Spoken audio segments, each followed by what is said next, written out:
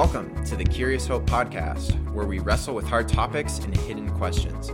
My name is Pastor JD. I'm here at Blue Mountain Community Church, and today our guest is the main man, the big kahuna, Pastor Jim Snyder. Thanks for being on the podcast, Pastor Jim. You bet. The main man. The great intro right there, huh? Yeah. So we're bringing Pastor Jim in to talk. We are starting a new series called City on a Hill with a question mark. And so the thinking behind the series is we really want to look at how Christ followers should engage with culture. So the City on a Hill, the title comes from a phrase that was used by John Winthrop, who's this old pastor in the 1600s. And he used this phrase sort of deriving it from Matthew chapter 5, verses 14. Matthew 5, verses 14 says, "You are the light of the world. A town built on a hill cannot be hidden."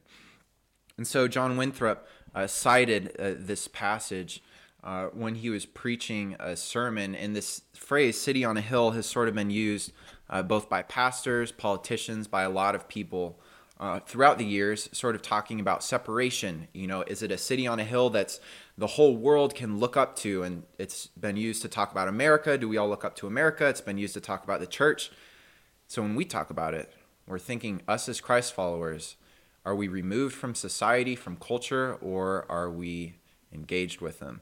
So with that being said, Pastor Jim, can you tell us a little bit about who you are, a little bit about what you do? Yeah, sure. I'm the lead pastor here at the church, Blue Mountain Community Church. Been here about 9.5 years now. Let's see, as the lead pastor, I'm the primary teacher, preacher, oversee the staff. They do most of the work. I try to help them, equip them in whatever way I can. But yeah, and sometimes that means playing ping pong with the kids at Study Spot right now. And sometimes it means, you just never know what a day looks like right now because everything's a little upside down. But yeah, and I tell stories. You know, that's one of the things that as the pastor teacher, you are kind of the storyteller for the community. And when you tell the stories, it kind of reminds people who they are and what they're about and who we are as a community. So yeah, that's what I do. Have you heard of the phrase city on a hill before? Yeah, sure. Jesus talked about how we are the city on the hill. And the idea being that there's this glowing light that you look at and it draws your attention to it. And I think people are drawn to a city on a hill. I've also heard it, politically. I think as a kid, I remember, it seems like that was something that Ronald Reagan talked about. It's a Reagan quote. I think I saw that Reagan said it once, yeah. Yeah, many times, I think. Actually, it was kind of a recurring theme. Yeah. That's cool. So with this concept, have you ever had to, because you're the leader of our church, of Blue Mountain Community Church, have you ever had to wrestle with that, how much the church should engage with culture? Like, have you had to wrestle with that, whether the church should be fully integrated into culture, fully out, city on a hill, somewhere in between? Have you had to wrestle with that question before? It's a great question. I don't know that I've really wrestled with it a lot. I think almost internally, I don't think we can be fully unintegrated. Was that the word? Disintegrated. Because if we're not integrated in culture on some level, then we might as well be a monastery or something that's so disconnected from what's going on. And so you can't be completely unintegrated. Although, culture is always changing and shifting, and it's never the same. Every day there's something new in culture. And so the church has to be aware of what the culture is thinking and doing, and we have to be integrated on some level, absolutely. Is it something that you think about when you preach? So do you think about where culture is at, where the people that might be sitting in the pews are at, when you're writing a message, trying to tell a story? Yeah. Absolutely. You think about what is going on in people's minds and in their lives. They all come into church on a Sunday. Well, actually, when they used to come to church, I laugh. It's not funny. But people come into the room or the log online and watch it online with all kinds of thoughts in their minds and on their hearts. And sometimes speaking into those places. Well, not sometimes, all the time, speaking into those places, or using common illustration that well, not even an illustration, but using a story that they're familiar with. It really helps connect the deeper message that you're trying to get across to them, because that's where they are. Yeah. So I'm going to transition sort of to our main cultural subject or element of culture that we really want to talk about today. And I made sure to save the hardest one. Well, not save. We're starting off with the hardest one, at least I think, the hardest one in the series, politics. What is political culture like right now? And that can be a short or a long answer. Yeah, right. It's up to you. You can just say bad and then ask me to keep talking. But what do you think political culture is like right now? I think it's been, leading up to the election, I think it's been pretty toxic. And we've looked at that quite a bit on a Sunday here and there. It's just been toxic. There's just a lot of hate speech. There's a lot of really different views of reality of what is really happening out there and what's going on. So it's been a pretty tough political atmosphere for everybody. Yeah. Do you experience that? You said it's been a toxic, tough atmosphere. Do you ever experience that within the church? So we know that people are coming. We're being in community with having all this happen, throughout the week. Does it ever seep into what, happens, what goes on here, both on a Sunday or throughout the week here at church? Yeah, it's a great question.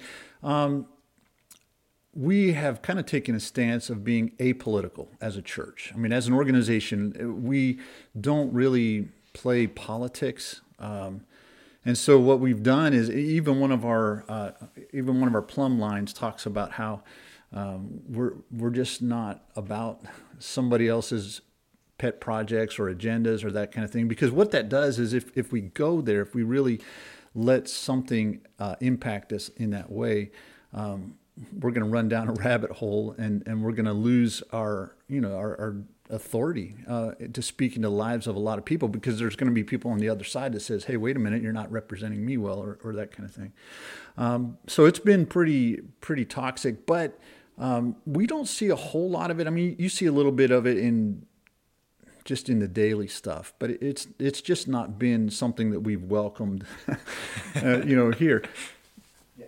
So it's not the kind of stance where taking this apolitical stance, it's, being bombarded. If anything, it's sort of helped the church almost avoid the toxicity, is what it seems like.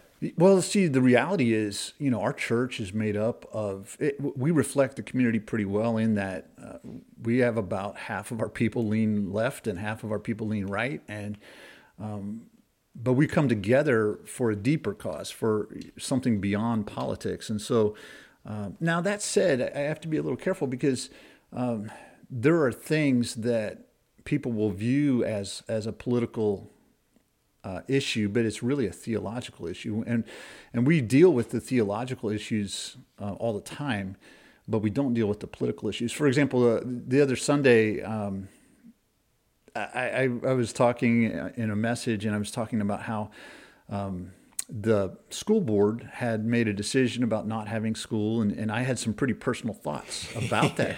But the pulpit was no place to share those thoughts. I mean, that's just that political issue doesn't belong on that platform. And so I think we do wrestle with, or I know I do wrestle with, how much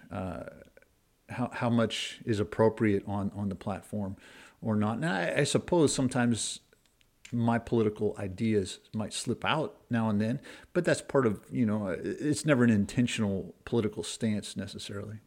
I really want to point out what you talked about earlier. You said that our congregation, the people here, it's like 50% left-leaning, 50% right-leaning. In preparation for the conversation that we had today, that's actually really rare. So according to a 2014 Pew Research study that I saw, and I'm going to try to explain this, it's in like really researchy language, but I'm going to read off some statistics about unfavorable views of the other party. So in 1994, 16% of Democrats said that they had like the worst possible view of Republicans, and 17% of Republicans said they had the worst possible view of Democrats. Now, fast forward to 2014, 27%, 38% of Democrats said that they had the worst possible view of Republicans, and 43% of Republicans said they had the worst possible view of Democrats. So even in just 20 years, this kind of political divisiveness has really started to creep in.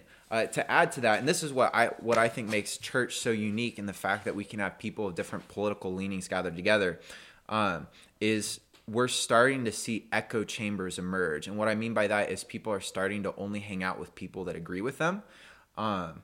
People who are consistently conservative, so very far right leaning, and consistently liberal, very far left leaning. When they say, do most of your friends share your political views? They are much more likely. I have 63% and 49%, and I'm not going to say which side is which, but both of those are huge. Say that almost all of their friends share their political leanings. So it's like the more extreme you get, the more likely you are to only hang out and only be in community with people that agree with you. The people in the middle, mixed, if you have mixed political leanings, it's only at 25%.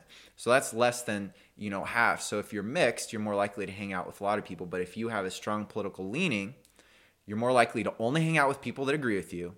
And then the previous study, like I just quoted, said more and more people are becoming extreme. And so in this kind of divisive climate, you said from the pulpit, you try not to let your political views creep in. Is that something that should just be, and this is a hard question, is that something that should just be from the pulpit, or is that something that we should carry throughout our daily lives because of how toxic this culture and climate is?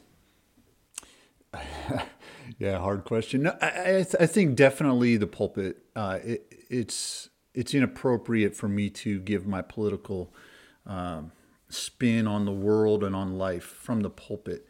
But like I said, sometimes some of the issues that we look at are theological issues, and that's not ever inappropriate. And so, I think that personally, the way we approach people around us, we should be respectful of them. Leslie, my wife, says it's a beautiful thing to be purple.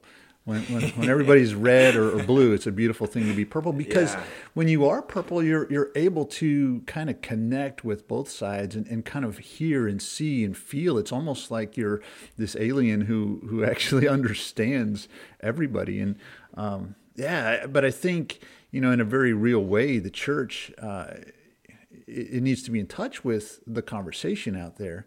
But to side on one side or another on political issues, it's just out of line. But at the same time, on a personal level, no, I think it's fine for you as a individual to share your opinions, your thoughts in a respectful way. But that's the big key, is the respectful way. And there's just not a lot of respect, and there's not a lot of common courtesy and decency. It's pretty toxic.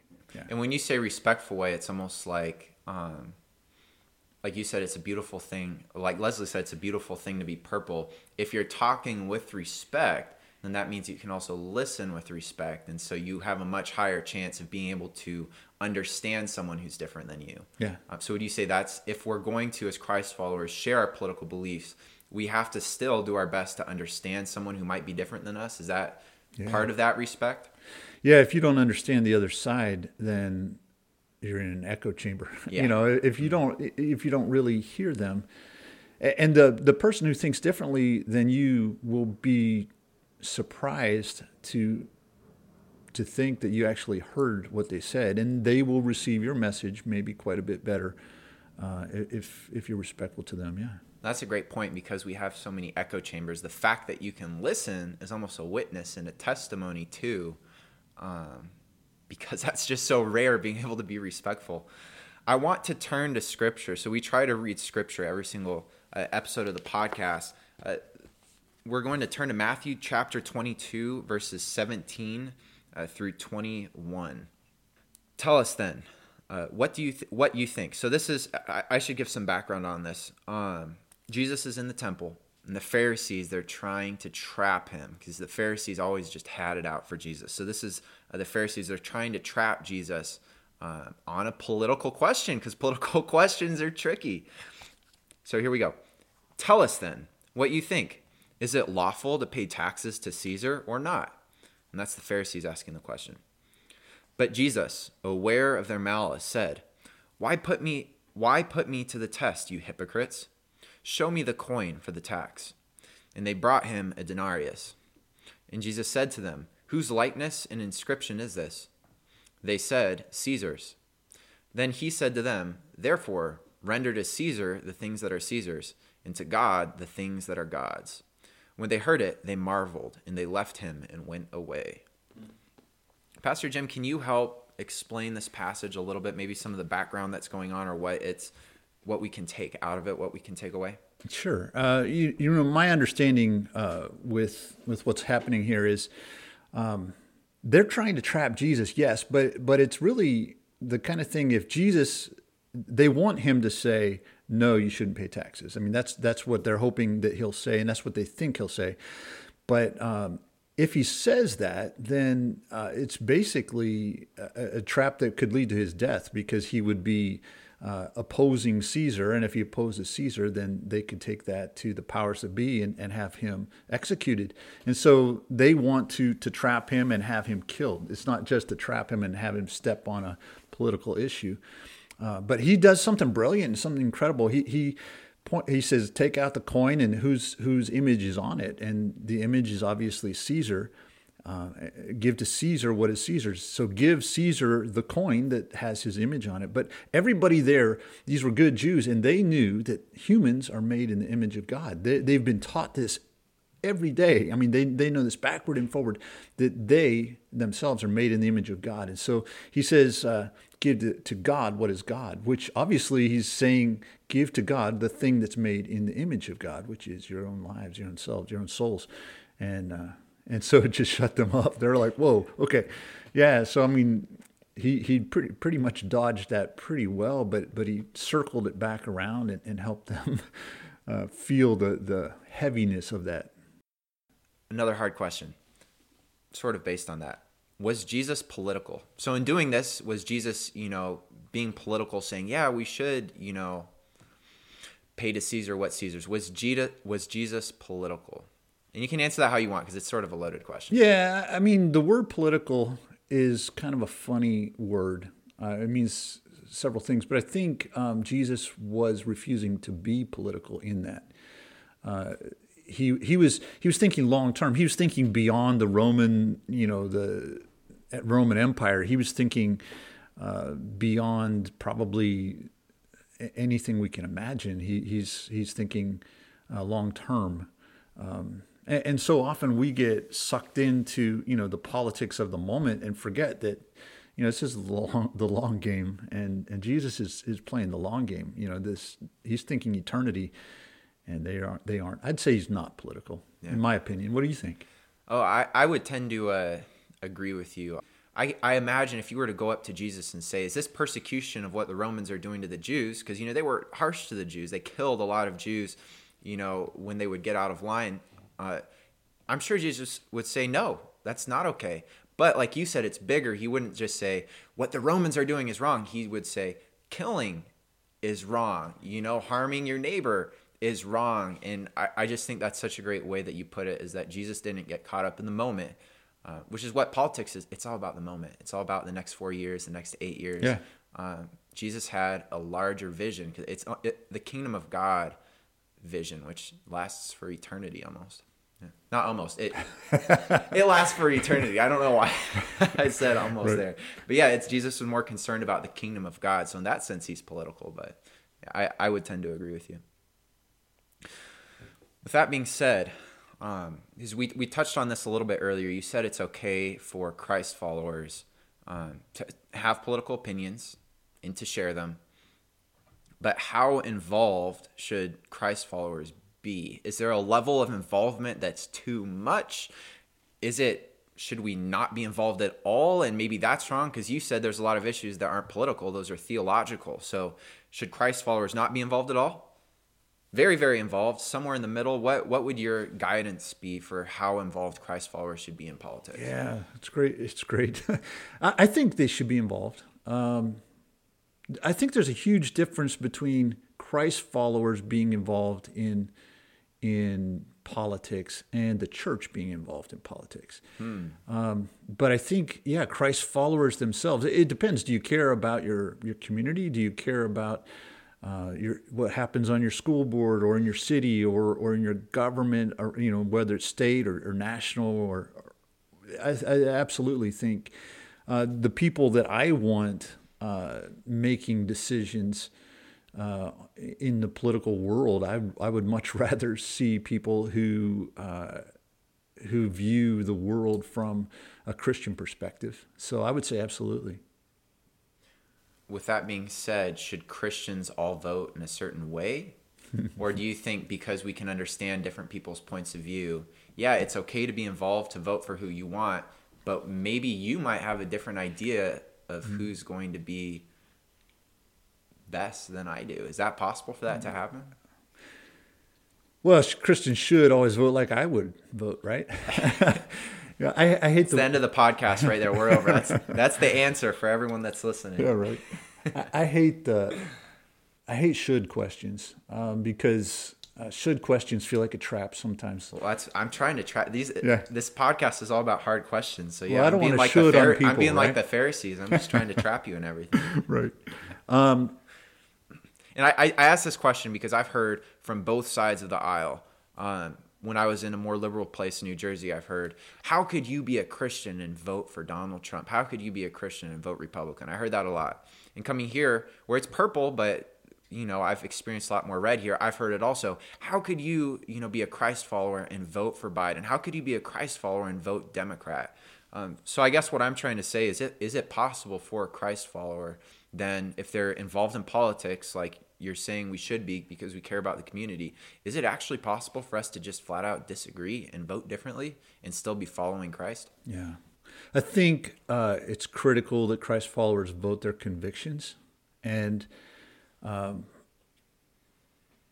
those convictions, it comes from a deeper place, a core somewhere beyond you. You've followed Christ, you've searched the scriptures, you find these issues that really form who you are. And so Christians should vote a certain way. They should vote their convictions.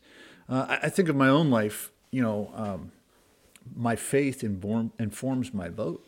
And I think some people are able to somehow divorce that and vote depending on, all kinds of other ideas or whatever, but not for me. I mean, I think that our convictions are what informs our vote. The reality is, whether you're right-leaning or left-leaning, both sides have truth. Mm-hmm. I mean, there is truth in each camp. Now, I'm not saying each camp is totally true, but if we'll listen, we'll hear some truth, and it'll inform us, and it'll help us see their point rather than just writing them off as, well, they're wrong and I'm right. Yeah. This is pretty related. You said earlier that we try to take an apolitical stance as a church. With my very limited knowledge of U.S. history, a lot of politicians speak at churches. So you said earlier too that we as Christ followers can be political, but the church should be apolitical. Why do you think that's the case? Should churches never be involved in local politics and local government, or are there certain circumstances where it's okay? And I'm thinking of situations, both right and left-leaning politicians that I can think of have spoken in churches. It's just quite common. Is that okay, or would you say, at least for our community of Christ followers, we don't do that? I would say it depends.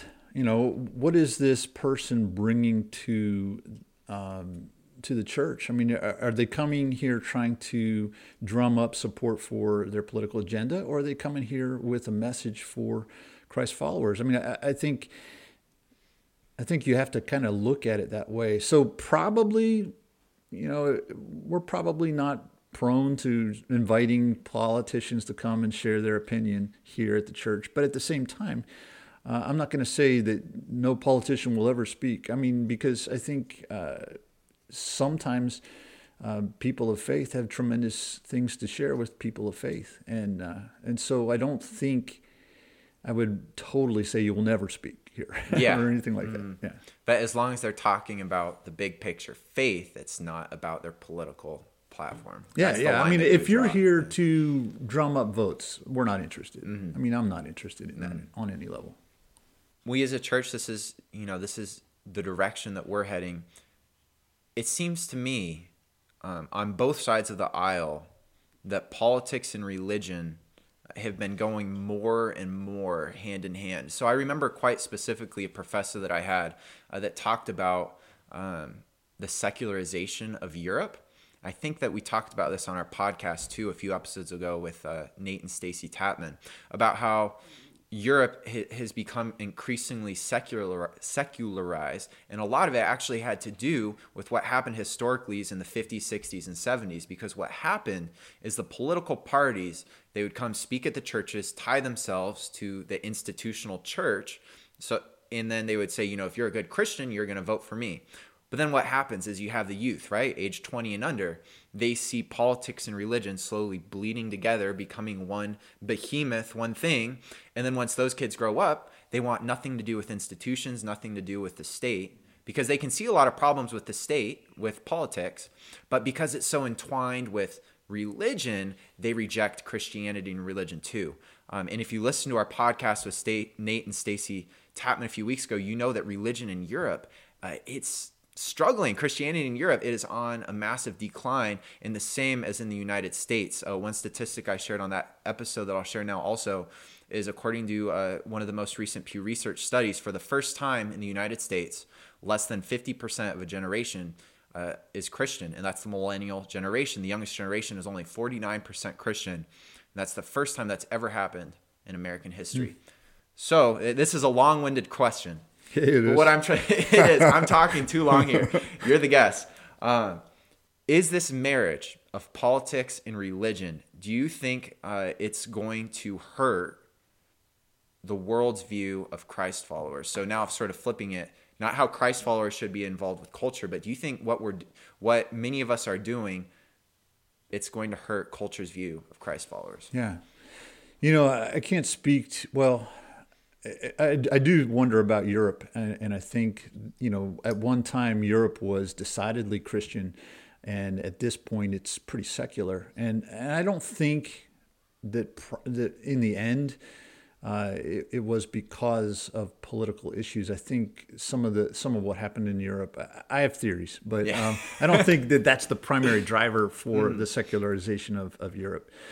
Do I think that the marriage between I was like, even if that hypothesis, is completely wrong, is this the marriage of politics and religion? I don't know. Do you see it? Because I'm saying from a personal view, I see how the marriage of politics and religion in the United States has been ramping up over the last few years. If you do see it, would you agree that that's happened?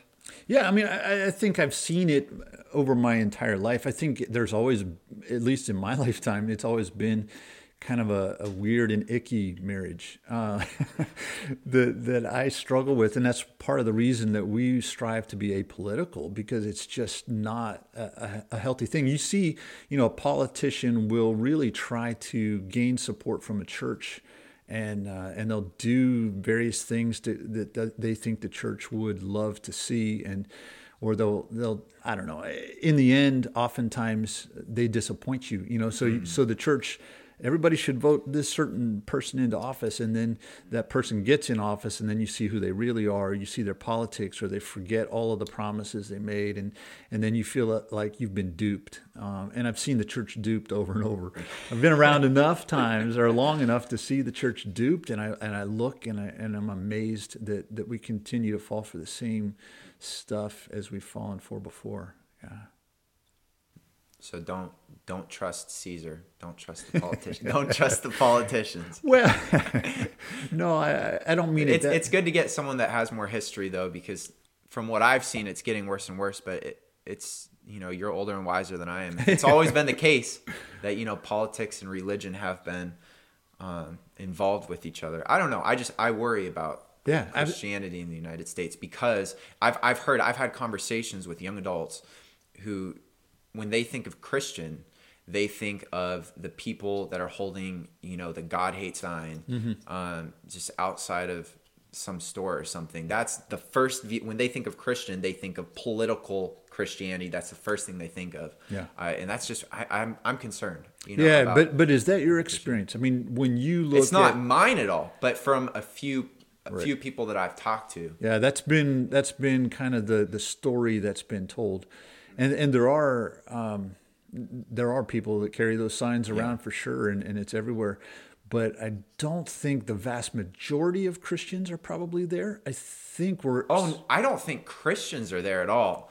But the world's perception of Christians, it seems to me like it's shifting. Yeah. I work to avoid it, but okay, I'm going to go ahead and ask you, as we wrap up here, Pastor Jim, I'm going to ask you one of our last questions here. Do you think it's okay for us, and this is at least I think it's hard, is it okay for us to use the Bible to justify politically charged stances? To use the Bible to justify politics? It feels like you've already sort of answered this question with how we should have theology behind why we make our political decisions, but what about using the Bible to that extent too? Yeah, so I hate that phrase, use the Bible, because we can make a biblical argument for a lot of unbiblical things. And people do it all the time. We can twist the Bible. We can take it out of context. We can create a biblical argument for things that Christ would have never supported and that God stands against. And yet I think of slavery, that somehow that was justified in the South biblically. And is slavery in the Bible? Absolutely. Does that mean it's okay? Well, there's no way. And yet people did. And so it's definitely done, but it should never be done. We have to be careful with the Bible. So it almost feels like you're saying, don't start with what you want the Bible to say and then go to the Bible, but rather start with studying Scripture, having a deep knowledge of it, and then what is God trying to tell me? What are these, theological convictions that come out of that? It's almost like the reversal of how we... Yeah, I think it's more intellectually honest. Even if I want the Bible to say something, I can go to the Bible wanting it to support my opinion. But if I'm intellectually honest, I have to really dig down and ask, what is it saying? And sometimes it's going to change my mind because I look at it and it doesn't support my way of thinking, and it doesn't support my my viewpoint. And if it doesn't, then I better not be trying to make it sound like it does. I was just going to ask that.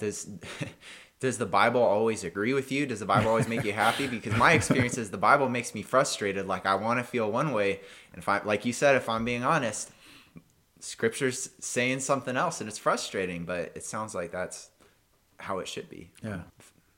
Yeah, absolutely. I was thinking about the marriage of church and politics, and it made me think back to 2008. Do you remember when Rick Warren held the